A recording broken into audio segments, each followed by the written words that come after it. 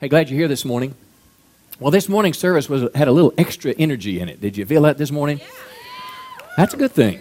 And now, I was not raised in a church like that. How about you? The only time noise was made in my little country Methodist church that I went to as a boy was when a wasp was flying around. Now, it's a true story now. It was a little bitty church. I went back to visit not too many months ago, and it was only 5 pews on each side, and I used to think it was such a big place. I'll tell you what, I learned John 3:16 there about Christ being the only way. But I want to tell you, there is a freedom in the Christian life. It's more than just emotion, but how many know emotion's not a bad thing? The Bible's filled with people that were passionate about God. I find that I can't control passion. I mean, if you feel passion, you want to express it in your life. And who better to express it to than God? You know, King David experienced this when he was a young man. He brought the ark, which symbolized the presence of God in the Old Testament, brought it back to their city. And as he did it, he went in front of the ark and he took off his formal priestly robes and kingly robes, and he began to dance before the Lord. And his wife, Michal, she said, "What are you doing? You're embarrassing me." And he said, "Listen, lady, I'd rather make God happy than worry about what you think about it." So listen. Emotion for emotion's sake is not what we're talking about, but the ability to express who God has created us to be, not only with our intellect, but with our whole being. How many know that's what worship is all about? He's worthy of our praise. Give him one more hand today. Turn your Bibles this morning to 2 Corinthians chapter 5. 2 Corinthians chapter 5. I didn't get to go with the guys, which is a really neat opportunity. You know, it's just like a vacation. How many know you need a vacation from the job to get refreshed? Well, sometimes you need spiritual vacations, just to go around where other Christians have some fire and passion. And I didn't get to go because I was following my 10-year-old. She was a part of the junior Bible quiz, and for the whole state of Arkansas. And I'm pleased to tell you, your church team won 4th place in the whole state. Isn't that a great thing? That's a great thing. Well, as a proud dad, I got my daughter, Rebecca, also won the best Christian attitude in her whole age group. Got this little trophy. I was real proud of her. So naturally, as a proud dad, I put it on Facebook, you know, and said something like, not one guy responded. About 20 women, you know. But I got one from some unnamed person, and it says, "I wonder who she's acting like, Pastor John or Miss Linnell." It's my wife. I know who most people would say. So after church, we're going to be having an altar call for people who pick on the pastor in Facebook. It doesn't happen all the time. It happens sometimes. Hey, last Sunday was a wonderful, wonderful day as we celebrated the resurrection of Christ. We had 3 weekend services, and the great thing was we had over 25 adults make steps to Christ last weekend. Just a powerful, powerful day. Isn't that great? Dozens of kids. But I want to ask you this question. After Easter, then what? Now what? After I have believed in Christ, because listen, virtually everybody in this place, you know, whether you're already a Christian or not a Christian, making steps to Christ. Well, after you believe in Christ, then what?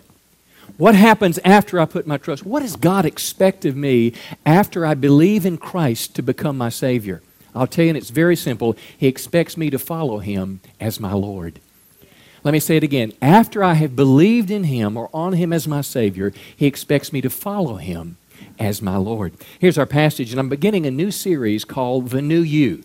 And it's about helping you make steps to God to help you become the person God created you to be. Because how many know everybody's in process here? Nobody's arrived, nobody's perfect, and every one of us are on a journey. And this morning I'm going to share with you what I believe is the number one way to make that step into God's purposes in your life. But kind of hang on with me as I paint a picture. 2 Corinthians chapter 5, verse 14, Paul the Apostle writes these words, "Since we believe that Christ died for all, we also believe that we have all died to our old life." That's an interesting phrase. I've died to my... Now, if the Bible talks about an old life, it also presupposes there's a new life. So an old life and the new life, the old you and the new you. Jesus died, or He died for everyone, so those who receive His new life will no longer live for themselves, but instead they'll live for Christ. Now, I'm going to suggest to you, that's where I'll end up this morning, that is the number one thing you can do to become the person God has created you to be, is that you stop living for yourself and start living for God. Now, it doesn't mean you change vocations. It doesn't mean you quit school. It doesn't mean you quit playing softball. It doesn't mean you quit duck hunting or fishing. But it simply means that in everything I do in my life, Christ is first. Let me explore this with you this morning. Look at verse 17, the great passage. Anyone who belongs to Christ has become a new person. The old life is gone. A new life has begun. Now, here's what I want you to see, the old and the new. And I got some graphics up here depicting this. It's like a frog. Look at your neighbor and say, that looks a little bit like you. And we've got a frog looking in the mirror over here. Okay? So here, this froggy guy that's, croaks, makes noises, and kind of slimy, he's got a crown on his head, symbolizing the fact that, he's a Christian frog, okay? But that God has taken this old you, and He's made you a new you when you receive Christ. So that when you look in the mirror, God sees this new person, a prince, a princess. Not just about guys here, but a prince or a princess. And that's what God does. He spiritually transforms you. He changes you. So when you believe in Christ, there's a crown placed on your head, but then He expects you to act like Christ is first so you can become the prince He's created you to be. That's what we're going to talk about in this series. How to become the new you that God wants you to be. How I can enter in on that journey. I want to kind of tell you two things this morning about this frog. First, the frog becomes a prince when he believes in Christ. But secondly, the frog acts like a prince when he follows Christ. He becomes a prince when he believes. He acts like the prince when he follows. And that's the difference, because there's more than just believing. And I don't minimize faith. That's the foundation of our faith to become a Christian. But how many know faith without works is dead? And some people have, I believe, substituted a false sense of informational belief with heart transformation that happens as we turn to follow Christ. Let's talk about this frog this morning. First of all, he becomes a prince when he believes. And this frog, of course, representing us. What happens when we become a Christian? Now, you and I are so conditioned to the natural world that all we're taught to believe is what we can see, what we can look in the mirror and perceive. This old frog looks, if he's looking in a natural mirror, he just sees this four-legged guy hopping around. But it's God's mirror that we need to look at. Something spiritually happens when you are born again, when you're saved. It is a spiritual transformation. Jesus told Nicodemus this in John 3:3, most assuredly I say to you, unless one is born twice, born again, reborn, he cannot see. He cannot be a part of the kingdom of God. So Jesus says we need to have a spiritual transformation before you go to heaven, before you walk with God, before you have relationship with God. Something needs to happen on the inside. See, and that's exactly Adam's sin long time ago in the Garden of Eden. Basically what he did is his sin produced a death, and that's not just physical death. Today, we'll celebrate the homegoing of the oldest church member today, Miss Isabel. Isabel Jones died at 101. 101 or 102? 101 years of age, went to be with Jesus. We'll celebrate her, but listen, that's her body. But the death that the Bible's speaking about is a separation from God. So Adam's sin causes us to be separated from God. When we're born again, we have a new life and we have relationship with God. That's kind of the gist of the thing. We were spiritually dead, but now we become spiritually alive. When you put your faith in Christ, I want you to go to Galatians 4. When you put your faith in Christ, and this is a big term, He adopts you into His family. I want you to think of the term adoption. I guarantee you someone knows someone here who has been adopted. Adoption. When we put our faith in Christ, God adopts us in His family. Galatians 4, verse 5, the New Living Translation. God sent Him, or God sent Jesus, to buy freedom for us who were slaves. You say, well, I'm not a slave to anybody. We don't practice slavery in America. You're missing it, see, because you're responding like an uninformed secular American. The Bible teaches that you were a slave to sin. Adam sold us and the entire human race into the slavery of sin, and it was almost like Satan or the devil became our parent. It's like he sold us. He gave the dominion away. Sold by freedom who were slaves, so he could adopt us as His very own children. Now I want you to see, two kingdoms, the old you, the new you, the kingdom of darkness, the kingdom of light, the way it used to be, the way that it is, the power of sin, freedom from sin, the new you. And because we're His children, God has sent the Spirit of His Son into our hearts, prompting us to call out, Abba, Father, or that means Papa or Daddy. I'm 52 years old. My dad's in his 70s, and when he leaves a note on my answer machine, he says, "This is your daddy." Well, listen, God is your daddy. He's not just the man upstairs. He's not a distant, far away, unfeeling God, but it is a term of spiritual endearment. It is a term of closeness. I wanted to go bad to the men's ramp this weekend. I wanted to go turkey hunting yesterday, too, because it was the first day of turkey season. But I have a 10-year-old, and I confess I'm wrapped around her finger. And she said, when Linnell told her I might go to the ramp, I guess Linnell decided I couldn't go turkey hunting. But when she said I couldn't go to the ramp, Rebecca said, he has to go. Because when I quiz out, I sit on his lap, and he tells me he's proud of me. I'd be devastated if he didn't go. Okay? So some of you would go turkey hunting, but not me. Why? Because I'm her daddy. I'm not just the biological agent of her, creation into this world. I am her daddy. And the Bible says God adopts you, the old you, and He makes you a new you. And He puts you in His family. You have a special relationship with God. Now, if you don't believe these things as the Bible teaches, you're kind of looking in the wrong mirror. But it's like God's put a crown on your head because of your trust in Christ. It's legal language pertaining to adoption. I want you to listen to this now. Listen to what an attorney says about adoption law in America. The moment an adoption becomes legal, all links to the birth parent cease. When you're formally adopted, legally adopted, you no longer have ties to the old parent. Now, who was your old parent? Yeah, the Bible calls him the God of this world with a little g, who has blinded the mind of the unbeliever.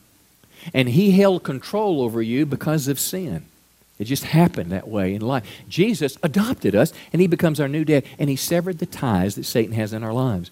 This adoption grants the child and the parents the same legal status as a biological parent and child. Which means if you adopted a child in the Lanier home and that child went through the process, that child will have the same rights as Heather does that was born, the two of you. That child has the same status. The new parents receive a birth certificate with a chosen name for the child, their own names replacing the birth parents' names. So listen, no matter what your old life was like, you could have been a rapist, you could have been a murderer, you could have been a drug abuser, you could have been violent. You could have had a lot of things. You used to hurt people. You used to make fun of people. You used to be a bully. All these things, that define the old you. In Christ, there's a new you. He washes these things away. He washes our sins away from us, but He gives us a new identity. When He looks at me, He doesn't see me the way that I used to be. Come on. He sees Christ when He looks at me. So these are things that happen legally. Satan can't control us. God is our Father, and God has given us an inheritance. See, it's your future. I want you to know life in this world is a dress rehearsal for eternity. It's a dress rehearsal. Earth is not your home. The Bible depicts of you and I as pilgrims or strangers that are merely passing through this life. We don't live here. Earth is not our home. I'm following the beat of a different drummer. You understand? And we're not living here. Therefore, we live a different life. We don't live for ourselves. People that don't know Christ and follow Christ, all they have is the pleasure of the day. All they have is this sense. And you watch politicians that don't know Christ, their pursuit of power. It's so sad to watch a politician that's trying to get your vote that knows nothing about the Bible and misquotes a Bible verse. It's very insulting. They have no clue. You look at some of the giving records of some of the major politicians in America, and they make well over $1 million, several $1 million, and give virtually nothing away. Whereas you look at a dedicated Christian, and it's like they can't give away enough. Because this person, whether they be politician or not, all they have in this life is power and things and stuff. All they have is pleasure. All they have is one sexual relationship to the next. All they have is one experience to the next. All they have is, a phone that you can talk around the world, and then you get the first iPhone and then the second generation of iPhone, and you're not going to be happy until the new generation comes out. Then you got to get an iPad too. Come on. Because that's where happiness is. Happiness is getting a better car than anyone else, a bigger car than anybody else. It's status symbols, and all those things. That's all they got. But you have an inheritance, friend, that transcends all that will allow you to be content with what you have today because you're not living for yourself, you're living for Him. Someone say, praise the Lord. When you were born again, listen, you are different. The frog becomes a prince. Now remember when I said when you believe in Christ, you put that crown on that frog. That frog becomes a prince when he believes in Christ as Savior. But now let me move to the next part, which is the absolute key to becoming the new you. And this is big because it doesn't happen by osmosis. It doesn't happen because the frog jumps in the water. The Bible will tell us how. But the frog begins to act like a prince when he follows Christ. Now stay with me on this one. It's big. Turn your Bibles, back to in 2 Corinthians 5:15, and then we'll go to Luke 3. But let me explain what I mean. In the land of fairy tales, and even really in our land, we've got a little water feature out by my daughter Bethany's window, and there's 2 frogs that live in it. And I'll tell you what, they sing and keep her awake all night long. I go by the door and I think, well, isn't that just real nice? She said, they're by my window, though. And I saw them the other day. They were sitting on a little rock by this little water feature thing, and I said, Bethany, there they are. And she said, kill them. And I don't think she wanted to eat them. I mean, where was I going with that? Okay. In fairy tale land, frogs, of course they live in the water, and frogs croak, and princes live on land, and princes talk, and frogs hop, and princes walk. But in the real land, the old you followed the crowd, and the new you follows Jesus. Let me say it again, particularly teenagers. I want you to listen to this. Because what happens when we become a Christian, my old nature doesn't disappear. How many know that? That old nature was nailed to the cross. It was crucified with Christ. It was buried in the waters of baptism. But here's kind of how I look at it. The old John is like in a coffin. The only problem is the coffin doesn't have a nail on it. It's not in the ground. And I got to keep my foot on it to keep that old man in there. And if I get pulled away because of temptation, guess what happens? He comes out. So it's a battle inside. Paul said the things I don't want to do, but the things I do, I oftentimes don't want to do. And that whole cycle of guilt and shame and condemnation, all of which the enemy uses to harass us. But there's an old you and a new you living inside. The old you will follow the crowd. The old you will, whatever that crowd is doing, that crowd could do some vandalism. That crowd could do a violent act. That child could rape someone. And you go along because you follow the crowd. That crowd could be laughing at jokes. They could be watching pornography. Whatever that crowd may do. That crowd may get together and do some violent act, even on the sports field. But the new you is following Christ. And every one of us knows the pressure when the crowd wants to pull the old you back into view. The old you lives in sin. It's very comfortable with sin. It's surrounded by people who sin. The new you, though, overcomes sin. The new you would rather live a holy, set-apart life rather than a life that's just guilt given towards pleasures that are not of God. The old you live for himself, and this is big in the bottom line. The old you live for himself. The new you lives for Christ. Let me say it again. The old you live for himself. The new you lives for Christ. And that doesn't mean that the new you can't play ball if you love to play ball. It doesn't mean you can't hunt or fish, or, it doesn't mean you can't go to college. It doesn't mean you have to be like me and be a preacher. But it simply means this: Christ is the center of your life. When you used to make the touchdown, you'd kind of do your chest or whatever you would do, and people would look at you, and, you'd kind of crow. But the new you puts his finger in the air. Why is that? Because the new you realizes that it's not about me, it's about him. Let's get it. Look at 2 Corinthians 5:15. And this is so key. If you don't walk away from this church service with anything else, walk away with this truth today. Christ died for everyone so that those who receive his new life, that's first. You can reject it. You can walk out of this room and say, I want nothing to do with him, or I don't want this. But those who receive his new life will no longer live for themselves. Instead, if we could lay hold of that, it would revolutionize our life. That is the frog becoming the prince when he lives for Christ. Luke chapter 3. Let's look at this new you just a moment. The new you follows Christ and leaves the old ways. Let me give you an old way.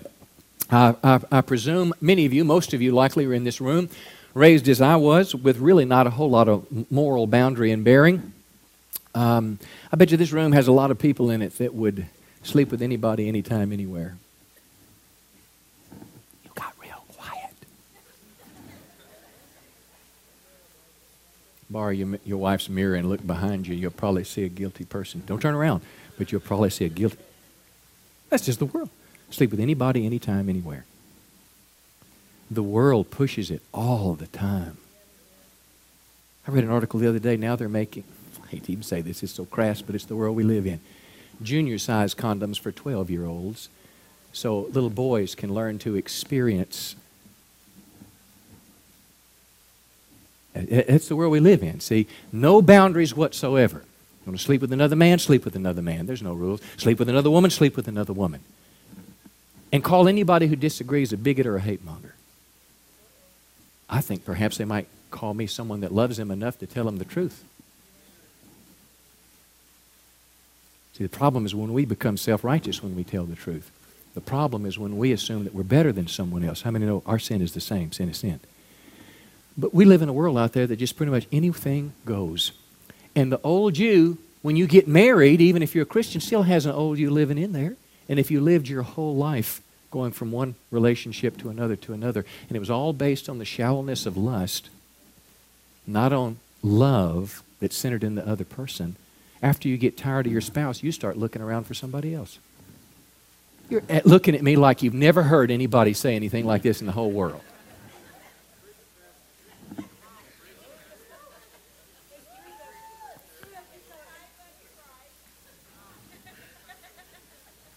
Don't say that too loud. You may be guilty over there.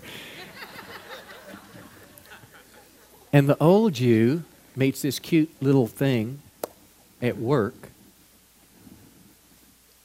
And you have coffee. And before you know it, you're wanting to have more than coffee. And you got a battle inside. And the old you is saying, go for it. Have fun. Live for yourself. You can cover it up. Nobody will know. You upgrade as you go. But the new you, come on, that might read their Bible enough to see that this is the will of God, that you abstain, come on, from immoral behavior. So beyond just the teaching of the Bible, the real you, the new you, would look at your spouse and remember that the Bible says, husbands, love your wife as Christ loved the church. And it's not about you, that your relationship is a picture of Christ and his bride, and it's a testimony to the world, and it's the safest place in the world to raise your children. See, but it's the old you and the new you, the struggles we have. I don't know about you, but I want to get away from the old you and I want to go after the new you. Listen, Luke 3:3. John the Baptist now is talking to people, encouraging them to get ready to meet Christ. And the way they do it is to turn from their sins and get baptized. Verse 3, John went preaching that people should be baptized. And this huge, three big words here. You get baptized to show they had repented of their sins and turned to God to be forgiven. Now, that R word is one of the biggest words in the Bible, but it's missing from the vernacular of most Christian people today. They had repented, and the word repentant simply means stop going your way and start going God's way. See, and a lot of us think that, well, that's a bummer. I'd rather do the upgrade thing, like the new girl. Okay. Well, you go through the pain of multiple divorces, and you go through the pain of your children having to visit 3 different places. You can do that. And I'm not knocking you that have lived in that world. I live in it. My parents are divorced. I'm one of these children that go home and say, I love you, Mom, glad to be here, and then run over to Dad's house, love you, glad to be here. I mean, it's just pain that follows. And the old world is filled with lies, see, that are just not true. How do we get off on that? That R word, repent or turning from their sins and turn to God to be forgiven. Now look at verse 10. This is incredible as he explains it. The crowd said, what should we do then? Isn't that the question? Here's what they're asking. How do I become a new me instead of the old me? What do I do? And listen to what John the Baptist said. If you've got 2 shirts, give one to the poor. And if you have food, share it with those that are hungry. Which probably suggested that they were hoarding their possessions and neglecting the poor. And now he's saying, listen, if you want to be new, then you need to be generous instead of stingy. You need to be a giver instead of a taker. Come on, say a little amen on me there. Look at verse 12. Corrupt tax collectors, okay, the IRS, all right, those helpful people. They came to be baptized. And they said, teacher, what should we do? In verse 13, he said, collect no more taxes than the government requires. What does that mean? These IRS guys back in their day, the tax collectors, would be in cahoots with the Roman soldier, and they would go to your house, to your business, and get as much money as they could. They'd give the government their part, and they'd split the rest. And here's what he says. If you want to be a new you, if you want to follow Christ, then you need to be honest. You need to stop stealing. Come on. You need to stop stealing from people. You need to stop using these manipulative means, and you need to be content with what you have. And you tell the truth and quit lying. And then he told the Roman soldier, don't extort money, don't make false accusations, and be content with your pay. So what am I saying here? If you're over here in the old you, when you follow Jesus, you go to over here in the new you.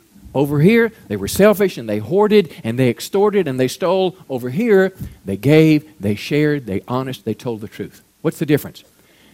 One of them is a frog living like a frog, and one of them is a frog trying to live like a prince. And I'm telling you, that is the secret to the Christian life, allowing Christ to be first. You're as quiet as the first service at this point of the game. I'll keep moving because dinner is coming. Repentance is missing from the American gospel. This word, repent, turn, change, it is missing from the American gospel. You just don't hear it much. People want to go to churches. I think it's a false gospel. I think it's a partial gospel. We hold to the word believing in Christ for our salvation, but it's almost like believing is enough. You don't have to do anything else. And that's just not true. You know the first message, John the Baptist preached it, the first message Jesus preached, you look at his teachings in the Gospels, and you will find the first word out of his mouth will repent, for the kingdom of God is at hand.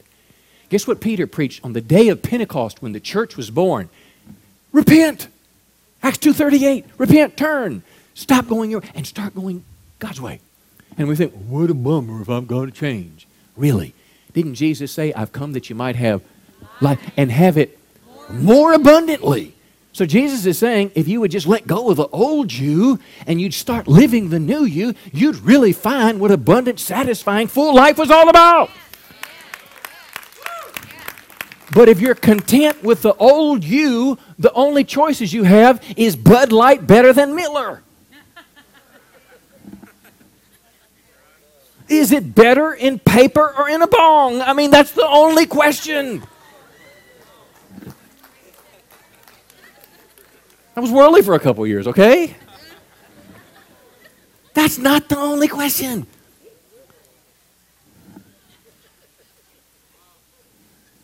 Oh, God.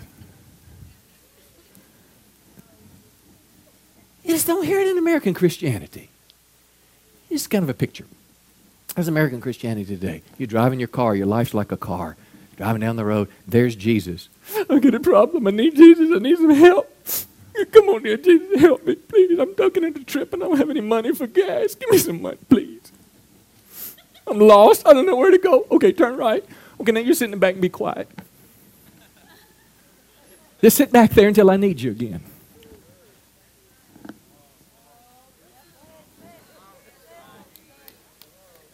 He just died so you could go to heaven and do whatever you wanted to until you got there. I almost said do whatever the hell it would.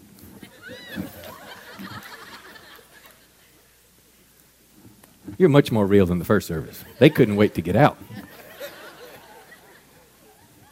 Real Christianity is pulling on the side of the road and recognizing the holiness of God, recognizing the gift of eternal life, recognizing the sinfulness of my own life.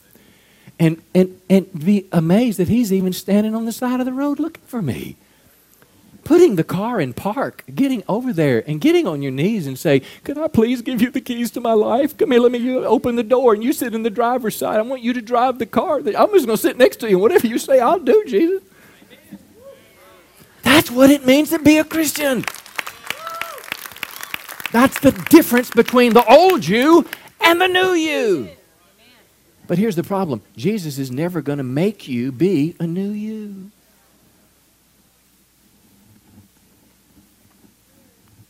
I am preaching better than you're amening this morning. Some people want the old you and the new you to live in the same house. Picture a ship in a pier. This ship is going to take you through life to eternity, and the pier is the old stuff. And you're on the pier, and you get one foot in the ship. I got saved. Oh, Mama, I got saved. Now my foot's on the ship, and I got saved. I'm going to heaven. And the ship starts moving, and you think, man, my buddies are still over there. And that ship is moving. And you're doing okay thus far. I mean, you got the old you going, and you can still go to church, and you can still read your Bible a little bit, and hope your pants don't split in the middle. But I mean,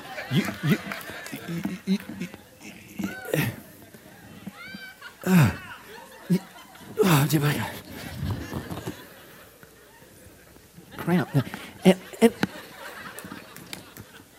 And we see, you cannot anymore do that. Then one woman can have two husbands.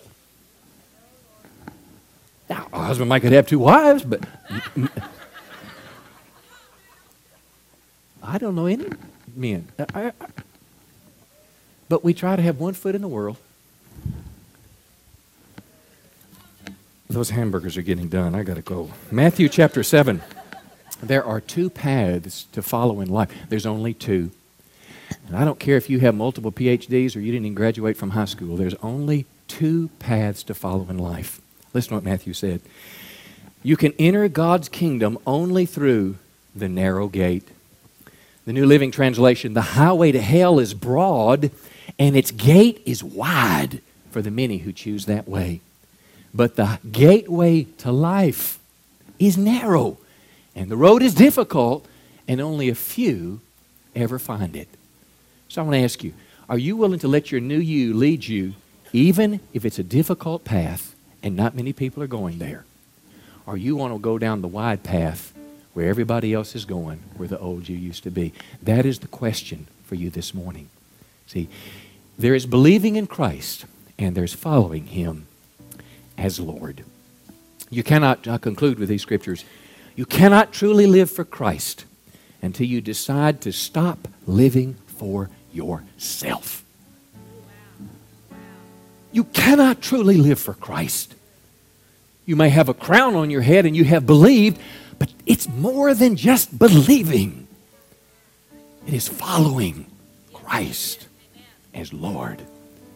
If all you have is belief, my fear for you is you have a false belief that never transformed your life, and at best you were inoculated with religion. And you missed it. 2 Corinthians 5:15, He died for everyone, so those who receive His new life will no longer live for themselves, but instead they will live for Christ, who died and was raised for them. He is my Savior, come on, and He is my Lord. Do it with me. He is my Savior, and He is my Lord. Come on, everybody. He is my Savior, and He is my Lord. Woo. Matthew 16:24. The Message Bible. I like this. Jesus went to work on His disciples. Anyone who intends to come with me has got to let me lead. You're not in the driver's seat. Verse 26, what kind of deal is it to get everything you want but lose yourself? What could you ever trade your soul for? You King James readers, remember it this way. Follow after me, deny yourself, take up your cross, and follow me. The Message Bible says, you're not driving, I'm driving.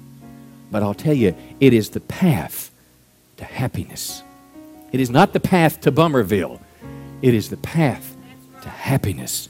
John 10:10, I have come that they might have life, and they might have it more abundantly.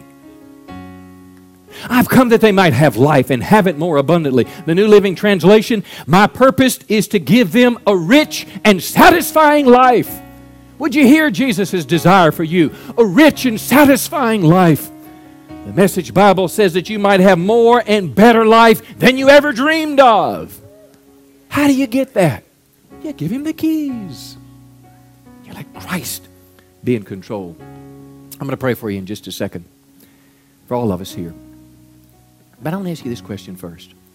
Eyeball to eyeball, heart to heart. Are you born again? Have you ever truly turned to Christ? I'm not asking if you shook the preacher's hand. I'm not asking if you shook my hand last Easter. Shaking somebody's hand, listen, not going to get you to heaven. Have you ever turned your heart to follow Christ? Is there a new you living inside you? Or is there just an old you? I want to tell you, God wants to put a new you in your life. He wants to be your Father. He wants to give you a robe of righteousness to cover your sin. He wants to wipe out your sin. He wants to give you a brand new start. He wants to give you a new tomorrow and a new today. He wants to cancel out your yesterday. He wants to hit the delete button like on the computer, and then He wants to empty the recycle bin. He wants to start all over with your life. It's the power of forgiveness. That frog needs a crown. And you need to be born again. You need to be saved. You say, Pastor, how do I do that? The Bible says, as many as received Him, to those He gave the right to become sons and daughters of God, even to those that would believe on His name. I learned John 3:16 as a boy in that little Methodist church. For God so loved the world that He gave His only begotten Son, that whoever would believe in Him would not perish but have everlasting life. Believe in Him, trust in Him. That He is the way. He's not just an option or a backup plan. Imagine you're on the 100th story of some building. There's a window right there, and you're looking out over the edge, and if you're like me, you're about 3 or 4 foot away. But you not only put your hand on that, to trust is not only put your hand on the window, but to trust is to let your weight lean on the window. I wonder if you've ever trusted in Christ and believed in Him. You can do it today. You can make a step to Christ right now in this moment, just before we go. You can say, I hear it. I believe God is dealing with my heart today. If you're here today, say, Pastor, I want to get right with God. I want to get saved. I want Christ to forgive my sins. I want Him to be my Lord and my Savior. I want Him to give me a brand new start in life. I want you to pray with me. If that's you, would you lift your hand quickly? Do it now. Who's here today? I want to get right with God today. God bless you, buddy. God bless you. I saw you. Somebody else? God bless you. Anybody else lift your hand? God bless you over here, dear. Somebody else today? Help me out here. Someone lifted their hand. I missed you.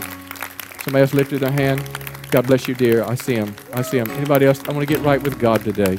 I don't want to leave today. I don't want to leave today and not be right with Christ. Anybody over here this morning?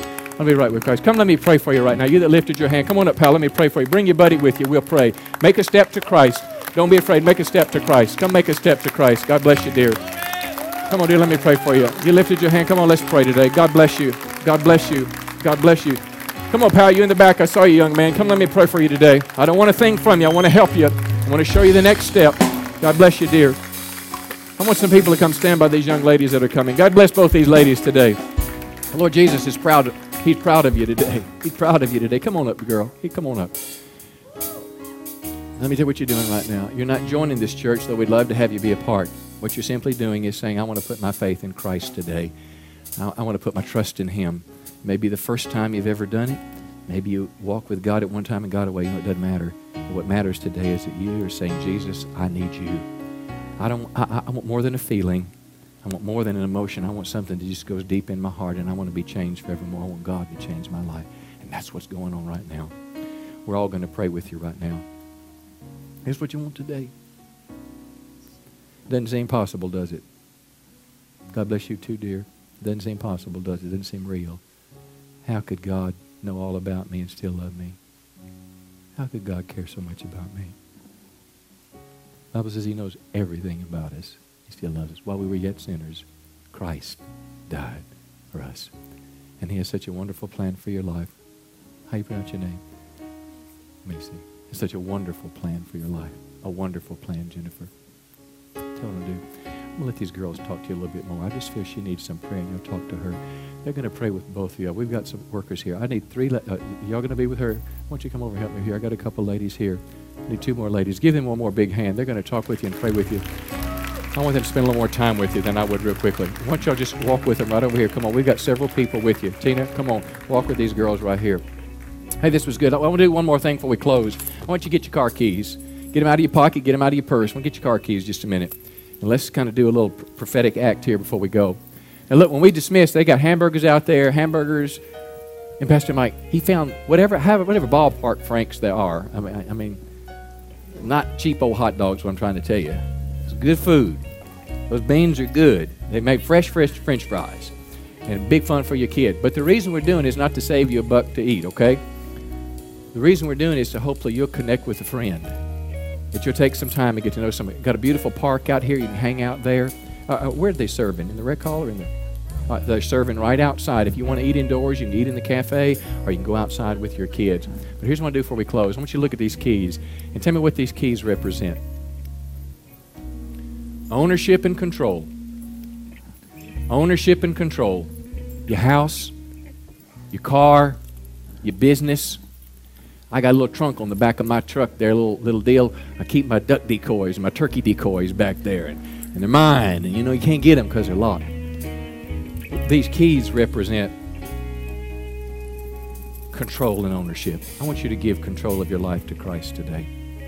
Let these keys be kind of a sign, a prophetic act. Every time you put your key in the car, next few days, could you think about it?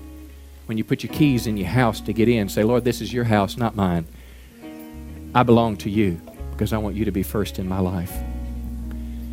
Nobody can make you do this. This is totally up to you. But if you want to allow Christ to be first in your life, I think there's some power in this. Lord Jesus, we're holding our keys just as a sign, a prophetic act to say, Lord Jesus, we want to give you control of our life. We don't want to live for ourselves. We want to live for you. When we read the Bible, not only do we want to hear it, we want to obey it. When the Holy Spirit nudges us, when our conscience, as it becomes refined and focused, when it convicts us, we want to obey it. But we want to follow you, Lord, wherever you would lead us.